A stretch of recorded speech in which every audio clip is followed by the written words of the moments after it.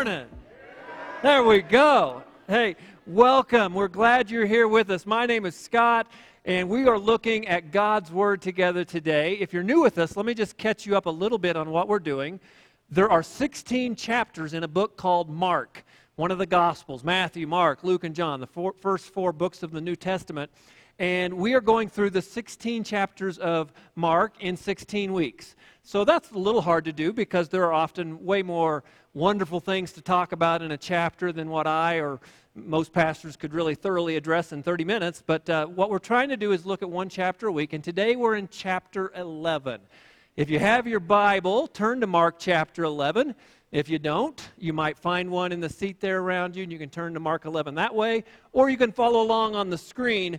But this morning, as we look at God's Word, my goal, my prayer, and I'd like to ask you to bow your heads with me, and let's just make this our prayer, is that God would speak to us, that what we learned today would be His agenda, not ours, and just understand that. Let's pray together. Lord, as we look at your Word together this morning, I know that these people don't need to hear me or my opinions. It's about you and your opinions, your agenda. So, Lord, help us to have eyes to see and ears to hear and hearts to receive what you would want for us today, to be open to your word and to be quick to not only hear it, but to do it, to apply it, to live it. Help us in these ways, Lord, always, constantly to look for ways to take steps further and further toward maturity and walking with you and growth in you. Thank you. Your words are the words of life, and we love you. We thank you for loving us, and we say all these things together in the mighty name of Jesus, and everybody together said, Amen. Amen. Let's look at Mark chapter 11 together. Here's how it begins. Now, when they drew near to Jerusalem, to Bethphage and Bethany at the Mount of Olives, Jesus sent two of his disciples and said to them, Go into the village in front of you, and immediately as you enter it, you will find a colt tied on which no one has ever sat. Untie it and bring it. If anyone says to you, Why are you doing this? Say, The Lord has need of it, and will send it back here immediately. And they went away and found a colt tied at a door outside in the street, and they untied it. And some of those standing there said to them, What are you doing untying the colt? And they told them what Jesus had said, and they let them go. And they brought the colt to Jesus and threw their cloaks on it, and he sat on it. And many spread their cloaks on the ground, and others spread leafy branches that they had cut from the fields. And those who went before and those who followed were shouting, Hosanna! Blessed is he who comes in the name of the Lord. Blessed is the coming kingdom of our father David. Hosanna in the highest. All right, let's pause, and let me ask you a question. When you think about character traits that you want to develop and grow, in and develop in your life, how many of you would say that fickleness is one of them? I just want to grow in learning how to be more fickle and inconsistent. Anybody? No, me neither. Nobody does, right? None of us want to be that way. And yet when I read this passage, that's what comes to mind. Because it was only about 5 days later that this crowd, pretty much the same crowd, presumably a large number of the exact same people, who were just saying and shouting, Hosanna, glory to God, things like this, are 5 days later shouting, Crucify, crucify. How do you go from worshiping and yelling Hosanna to hating and yelling Crucify? Well, it is that word, fickle. It is that word, inconsistent, even maybe hypocritical. But really, I think mostly it was just fickle. These people did not really understand or know what they wanted or what they wanted to land on or who they were. And we need to learn from this story. We can look at this story and kind of look down our nose at these people like, what's wrong with them? But then again, if we look in the mirror, don't all of us see fickleness in our lives? I mean, do you? I do. At times, inconsistency, I see it in my life. I don't like it, but it's there. And so when I look at this story, I think, all right, Lord, how can I learn from this? Let you teach me how to develop in a way that where I would not be so fickle. Well, I think Ephesians chapter 4 is an awesome chapter, and there's some connections to Mark chapter 11. And so anyway, if you have your Bible, put your finger in both, Mark 11 and Ephesians 4, because we'll bounce back and forth a little bit. But let me show you, in Ephesians 4, God tells us through the Apostle Paul there that we need to grow. We need to be strong in our walk with Him and develop this relationship with Him. And we do that, verse 14, so that we may no longer be children or fickle, so that we may no longer be children tossed to and fro by the waves and carried about by every wind of doctrine, by human cunning, by craftiness in deceitful schemes. I don't want to be fickle. And the way to not be fickle is to be solid, to be faithful, to be mature in our faith. I posted this picture on Facebook earlier this week. Let me show you that. I saw it. I thought it was really cool, so I reposted it. And I put the words this, or the caption, "Don't say that God is silent when your Bible is closed." You see, a lot of people get to feeling kind of down, maybe emotionally, maybe spiritually, or both. They feel like maybe there's a distance, a separation between them and the Lord. They don't feel close to Him, and they're like, "God, why did you abandon me when I needed you? Why aren't you here when I need you?" And yet the truth is, they are the ones who did the leaving. There is distance between us and God only when we create the distance. God never leaves. He never forsakes us. Scripture is clear about that. Bible tells us in James to draw near to the Lord, and He will draw near to us. When we draw near to Him, there is closeness. If there is a lack of closeness, it is not God's fault. I think when people struggle and become fickle or despondent or any of this, it is usually because their prayer life is flat and their Bible is closed. And we need to be careful when we look in the mirror to recognize, is that me? Am I down because my prayer life is flat and my Bible is closed? If so, then the opportunity is right there to change that, to let the Lord help us change that. We need to grow in maturity, grow in our faith. And Romans chapter 10:17 tells us faith comes by, or how's it tell us? It says faith comes by hearing, and hearing by the Word of God. If we want to develop our relationship, if we want to avoid being fickle like these people in this story, we need to spend time in God's Word. We need to spend time in prayer on our knees before the Lord. So I pray that this story of fickle people can remind us that we all need to develop that relationship with the Lord. Spend time on it. Spend time walking with the Lord, communing with Him, making it a priority in the morning or afternoon or evening, whatever works for you, maybe all of the above, to spend time alone with the Lord. Let's keep going. Verse 12 of the chapter continues, "On the following day when they came from Bethany, Jesus was hungry. And seeing in the distance a fig tree in leaf, He went to see if He could find anything on it. When He came to them, He found nothing but leaves, for it was not the season for figs. And He said to it, 'May no one ever eat fruit from you again.' And His disciples heard it." Now, pause. That's kind of an interesting passage. Like, wait a minute, what? Why would Jesus curse this fig tree? Mark recorded right here, it's not even the season for figs. Poor little fig tree, why is he, what did the poor little fig tree do wrong? It's not the season for figs. Well, before we address that, which we will, put your finger in it. We'll come back to it because the Scripture will come back to it in a moment. But let's keep going. Look at this. Verse 15 continues, and there's a connection here. "They came to Jerusalem, and Jesus entered the temple and began to drive out those who sold and those who bought in the temple. And He overturned the tables of the money changers and the seats of those who sold pigeons. And He would not allow anyone to carry anything through the temple. And He was teaching them and saying to them, 'Is it not written, my house shall be called a house of prayer for all the nations, but you have made it a den of robbers?' The chief priests and the scribes heard it and were seeking a way to destroy Him, for they feared Him, because all the crowd was astonished at His teaching. And when evening came, they went out of the city." Let me ask you a question. Did Jesus lose His temper here? Did He? I heard a yes, maybe, yeah, different. Did He lose His temper here? Somebody else said no. What's the right answer? Well, I tell you what. Jesus was angry. He was even violent. But I would say no, He did not lose His temper in the sense that He did not cross the line The proverbial line. Jesus was angry, yes, but he did not sin. Therefore, he did not lose his temper, as in loss of self-control. He did not go over a line. Let me explain something. Let me show you scripture that supports this. It is not a sin to be angry, but it is dangerous, very dangerous to be angry. Anybody in here ever been angry and then found sin to be crouching around your corner and bad things, right down line from the anger? Yeah, the anger itself is not necessarily, it can be, but it's not necessarily a sin.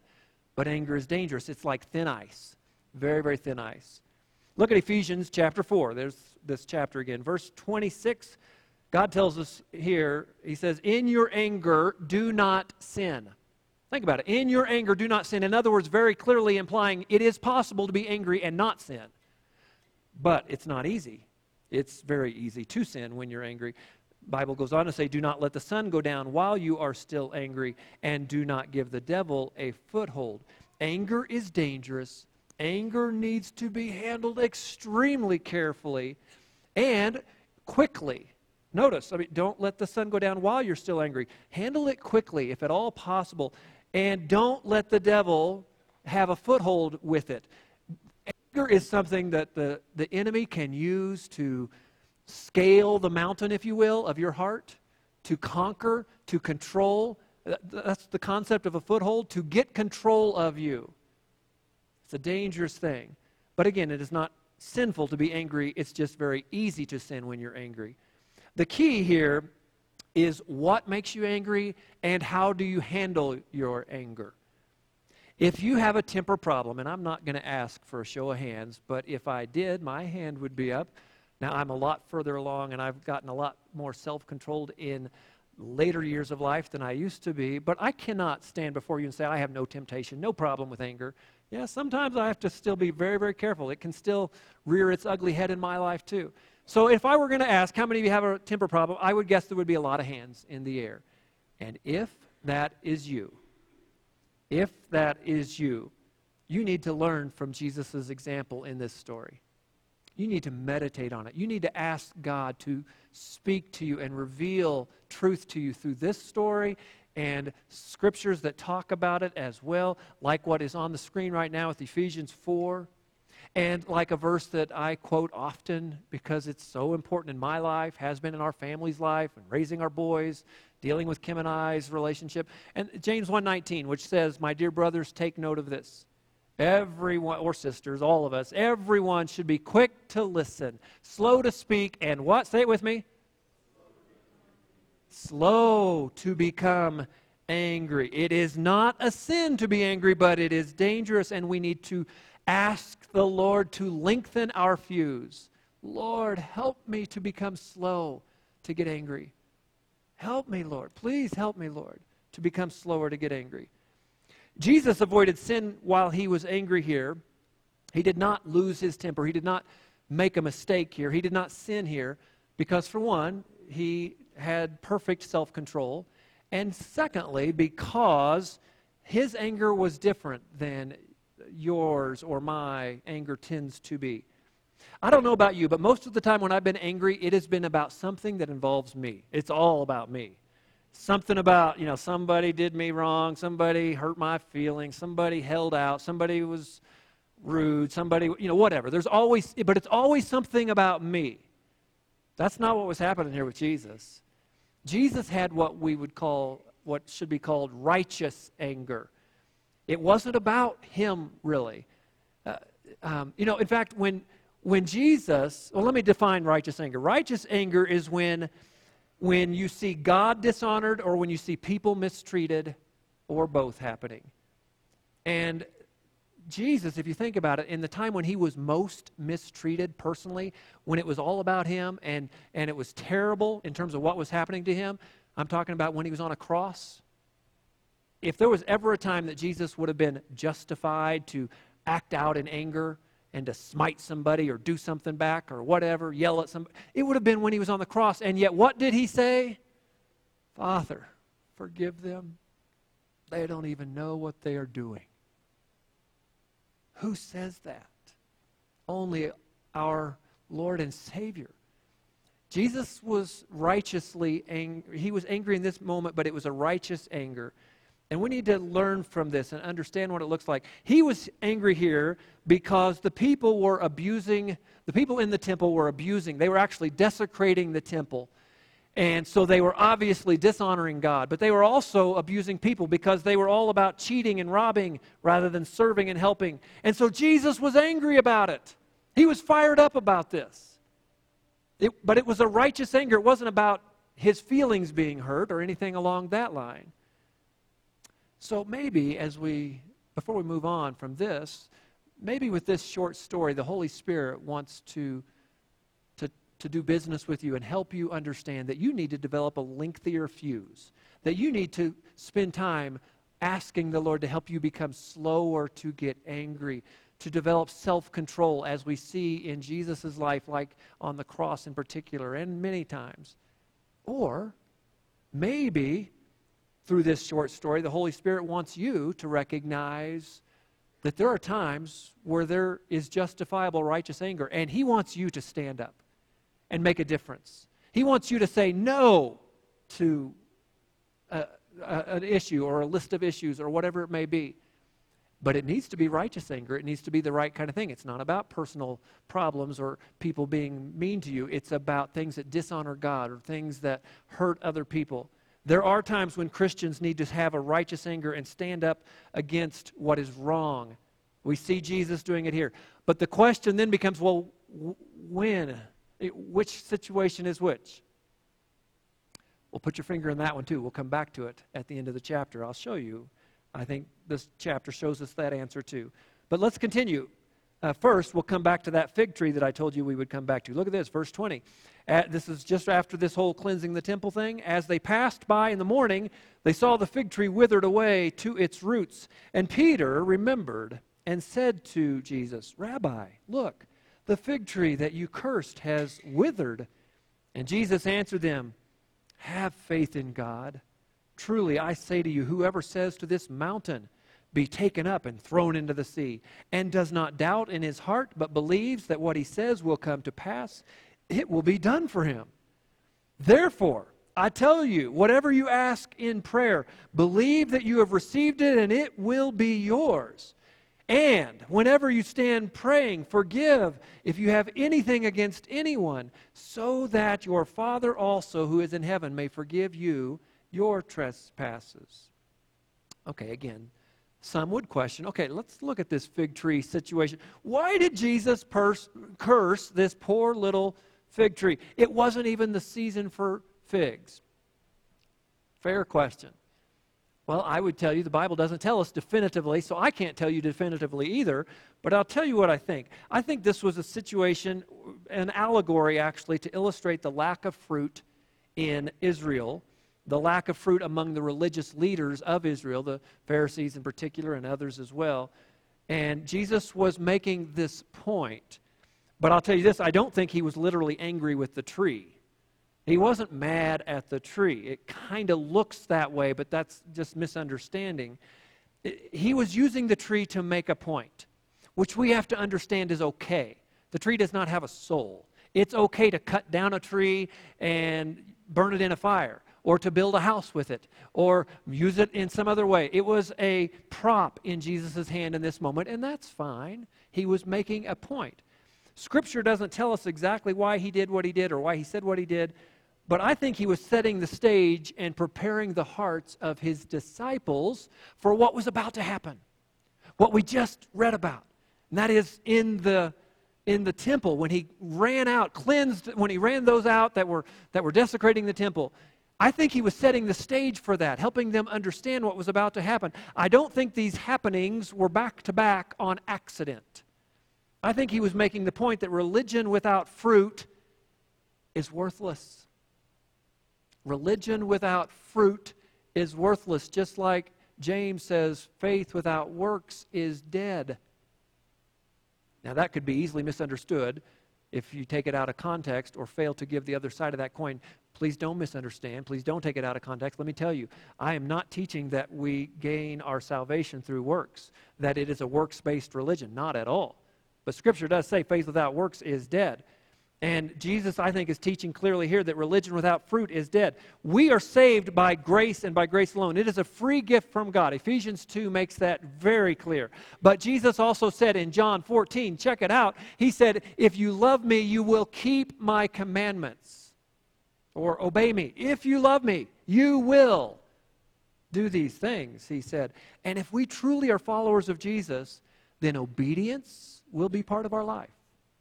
Consistency, not like to the point that we never are capable of making mistakes, but consistency should be our goal, and obedience and maturity should be part of who we are. And the fruit of the Spirit, which we'll talk about as we end in a little bit, the fruit of the Spirit needs to be part of our life.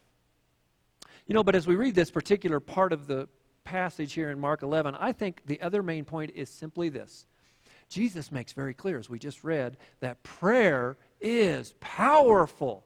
I mean, to the point that you can, if God would lead it to happen or need it to happen, a mountain can even be moved and thrown into the sea. Prayer is powerful. Can I get more than one amen? Prayer is powerful. And his point is, so is forgiveness. Prayer is powerful, and so is forgiveness. It is one flowing thought. Look at this with me, Mark 11. When we pray in faith with the things of the Lord as our focus, nothing is impossible. Nothing is impossible for God. God's word makes that crystal clear. Prayer is that powerful. And, again, flowing thought. And so is forgiveness. That's why, as we just read, let me show you. Verse 25 again. Look at it. That's why these thoughts are connected with that word, and. He talks about prayer being powerful, a mountain being thrown into a sea, all right? Verse 23 and 4 and so forth. And then 25, he says, and whenever you stand praying, forgive if you have anything against anyone, so that your Father also who is in heaven may forgive you your trespasses. He is clearly connecting these thoughts. Prayer is powerful, and so is forgiveness, is his point. Another way you could look at that from reverse would be to say that the lack of prayer, or as the lack of prayer can lead to great weakness, so can the lack of forgiveness. The Lord's Prayer, let me ask you, how many of you have recited, probably memorized the Lord's Prayer at some point? Almost everybody, even those who don't have their hand up, I'll bet you do too. You've heard it in movies. You know, it's a very common and very well understood or memorized part of Scripture. A few years ago, I preached a whole sermon series about the Lord's Prayer, looking at it piece by piece and applying those elements and looking at where other parts of Scripture continue to say the same things. Anyway, it was a powerful series we enjoyed together. But how about this? I'd like us to read it together, quote it together, but rather than the way you've done it necessarily, let's just go from the English Standard Version, my favorite at this point, the ESV version of Scripture, Matthew chapter 6. This is right after the disciples have asked Jesus to teach us about prayer. How do we pray? And Jesus responded with this. Say it with me. Our Father in heaven, hallowed be your name. Your kingdom come. Your will be done on earth as it is in heaven. Give us this day our daily bread, and forgive us our debts as we have forgiven our debtors. And lead us not into temptation, but deliver us from evil. For yours is the kingdom and the power and the glory forever. Amen. Let me give you a little side piece of information there. That second part of verse 13 that we just said, if you were reading from your Bible as opposed to the screen, you might not have even seen that printed in your Bible. Many Bibles don't have that last sentence, for yours is the kingdom and the power and the glory forever, amen, because that was not in most of the early transcripts. It's been added, presumably, probably by some well-intentioned scribe somewhere down the road, but it's possible, maybe even probable, that Jesus didn't actually say that part right here. But no matter, it's a beautiful part, and it's fine to say that. But anyway, that's sidebar. Verse 12 again. Look at this. Verse 12. Forgive us our debts as we have forgiven our debtors. I want you to pause and think about that. As we also have forgiven our debtors. Past tense. So because there's a big difference between knowing and reading or reciting or memorizing God's Word and actually fully understanding it and living it. But what we are saying, if we follow Jesus' teaching here, what we're doing is saying, Lord, please forgive me just the way I forgave those people, or that guy, or that girl, or that person. That's what we're saying. That's what Jesus taught us to pray. Lord, forgive me the way I forgive others. Not like the way I'm trying to, or the way I know I should. No, the way I have already forgiven other people, to the degree I have done that, that's what I'm asking you to forgive me. Whoa, it's a very powerful thought. But you know what? That's not really, in my book, that's not really the end of the end of the Lord's Prayer. Verse 13 is followed by verse 14, and in real time, back when Jesus and the disciples were having this conversation, and they asked, how do we pray? And he said, pray like this, hallowed be thy name, and thy kingdom come. When he started doing that, he didn't say, end, period, all right, closed, end of the story, now let's go sit down and do dinner. He kept talking. He might have taken a breath, but verse 14, he continued. Verse 14 continues. I think this is still part of the Lord's Prayer, if you will, or the teaching of it. He said, for if you forgive others their trespasses, your heavenly Father will also forgive you. But if you do not forgive others their trespasses, neither will your Father forgive your trespasses. If you put that in the context of the Lord's Prayer, guess what the main theme throughout the Lord's Prayer is really all about? It's about forgiveness. That's the number one piece, the most common, biggest common denominator within the Lord's Prayer. It's about forgiveness. And forgiveness is relevant to all of us because all of us need it. Amen? We all need forgiveness. We all also need to practice forgiveness. There are, I know, numerous people, first service as well, of course, and all of you here. There are many marriages, I would guess, right here today. Husbands and wives sitting beside each other. You might be sitting right beside them and they look to be happy and everything's fine. But actually, earlier today or last week or whatever, there's strife. There is unforgiveness. There is pain. Maybe in your life, it's not between you and your spouse. It's with your parent for something they did 30 years ago. Or maybe it was yesterday. Maybe it's with a brother or sister or friend, neighbor, coworker, boss, stranger. Unforgiveness is a powerful and ugly thing. I've heard it once described as practicing or living with unforgiveness is like drinking poison expecting the other person to die. Unforgiveness consumes you. It destroys you from the inside out. And this teaching that Jesus is giving us here in Mark chapter 11 is for all of us. Forgiveness is not easy, but it is powerful. And Jesus' point here is that prayer is powerful, and so is forgiveness. And I think you could say it this way: accepting Jesus' forgiveness means offering forgiveness to others as well. If you've been part of Impact for very long, you've heard me preach probably quite a few times. And if you have, you've probably, maybe once every 10 sermons or 5 sermons, I don't know, I bring up and talk about Ephesians 4:32, one of my favorite verses in Scripture. Not because I live it out perfectly, but because I strive to, because it's a priority, it's a focus in my life, because I know how important it is. And it simply says, again, from that chapter we're talking about, Ephesians 4:32 says, be kind and compassionate to one another, forgiving each other, just as in Christ God forgave you. I ask the Lord all the time to remind me of that, to help me be forgiving, compassionate, quick to let go of things that have upset or hurt, and just to kind of live out the Lord's Prayer, which is about the same thing. It's almost, it's just a different way to say the same thing. We need to be quick to forgive. All right, let's continue. This is how the chapter ends, verse 27. And they came again to Jerusalem. And as Jesus was walking in the temple, the chief priests and the scribes and the elders, 3 different groups, they came to him.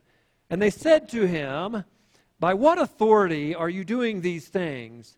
Or who gave you this authority to do them? Jesus said to them, I will ask you one question. Answer me, and I will tell you by what authority I do these things. In other words, he's saying, okay, you're doing it again. You're trying to trap me with something. We've been around this block a bunch of times. You've done this many, many times. And here's the deal. I will answer your question if you first answer mine. And here's question, verse 30. Was the baptism of John from heaven or from man? Answer me. And they discussed it with one another, saying, well, if we say from heaven, then he will say, why then did you not believe him? Oh, but shall we say from man? The inference being no, because they were afraid of the people, for they all held that John really was a prophet. So they were trapped. They didn't know what to say. So they answered Jesus, we do not know. And Jesus said to them, neither will I tell you by what authority I do these things. Now here's another somewhat puzzling scripture. Like, why didn't Jesus just answer them? Was he hiding something? No. Was this a hard question? Was there something that he needed to avoid or be careful with here? Not really. He could have spoke the truth plainly and boldly. There was nothing to hide. So why did he do this? Why did he kind of play a game, if you will, be evasive with them? Well, again, the Bible doesn't tell us definitively, but I'll tell you what I think. I think he did so to model for us the need to avoid foolish arguments. Stay away from foolish arguments. There are times when we need to engage and talk with somebody that's on the other side of the fence about whatever issue, set of issues. And sometimes we engage. Sometimes we talk. Other times we don't. And we avoid it and we walk away. We shut it down as Jesus did here. And we walk away. Foolish and stupid arguments are exactly that. They are foolish, they are stupid because they are unproductive. Now, I use that phrase because that is what God tells us through the Apostle Paul talking to a young man named Timothy. Timothy was his protege, if you will, or he was the guy that he was mentoring.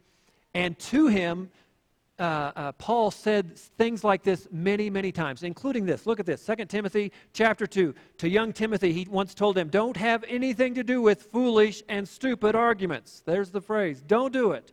Because you know that they produce quarrels. In other words, they're not productive. They don't produce anything fruitful. They just produce quarrels. Stay away from them.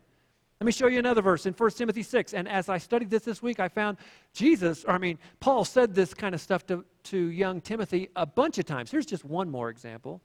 He said, Timothy, guard what has been entrusted to your care. Turn away from godless chatter and the opposing ideas of what is falsely called knowledge, which some have professed and in so doing have departed from the faith. Stay away from foolish and stupid arguments. There are lots of scriptures like this. Not only what Paul said to Timothy, but others as well. We need to learn how to avoid such unproductive things. Not because we're afraid, not because we don't have answers, but because it's unproductive. Okay, you might say, all right, that sounds great, Pastor. Awesome. But wait a minute. How do you reconcile this point with the point you just made about Jesus, standing up for truth and engaging and in battle, in a sense, when he was in the temple? He didn't walk away. He didn't shut it down there. He engaged. So which is it? Do you do that, or do you stay away from such things and walk away? Fair question. The answer is, I don't know. The Holy Spirit knows, and the Holy Spirit is whom you need to seek and say, Lord, show me. I need to know. I don't know. Here's XYZ situation. I don't know whether I should engage or whether I should walk away. I see Jesus sometimes engaging. I see Jesus sometimes shutting it down and walking away. What do I do here? And the reason we ask him is because he tells us to do that. Look at the book of James, chapter 1. God tells us through James, he says, if any of you lacks wisdom, let him ask God, who gives generously to all without reproach, and it will be given him. You will be given the wisdom if you ask God. Not if you just think about it and think, yeah, prayer is really important. I should pray. Yeah, I should be a man of prayer or a woman of prayer. Thinking about it is important to lead you to doing it. But just because you are aware of the need and think the concept makes sense doesn't mean the same as doing it. You need to actually do it. Stop and pause and get on your knees and say, dear God, I don't know what to do here. I need your help. Please guide me. Please bless me with wisdom. Otherwise, we become what James also talks about in James chapter 1. We become people that know the right thing, But just knowing it is not the same as doing it. He says, don't merely listen to the word and so deceive yourselves. Do what it says. Don't just know it, live it.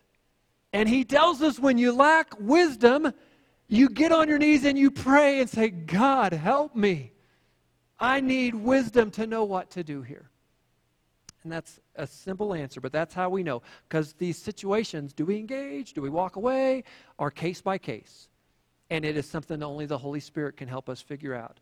There are times we need to engage and stand up for truth. There are times when God wants His followers to stand up and say, that's not right. That needs to be different. You are out of line, brother, sister, friend. This is not, whatever. There are all kinds of examples. And there are other examples or many situations where we need to say, no, this is going to be unproductive.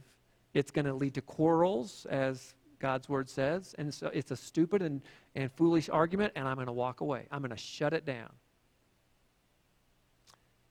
Let me say this, though, as we close. Even when the Lord does lead you to engage, there are guidelines and other parts of Scripture that tell us about how to engage.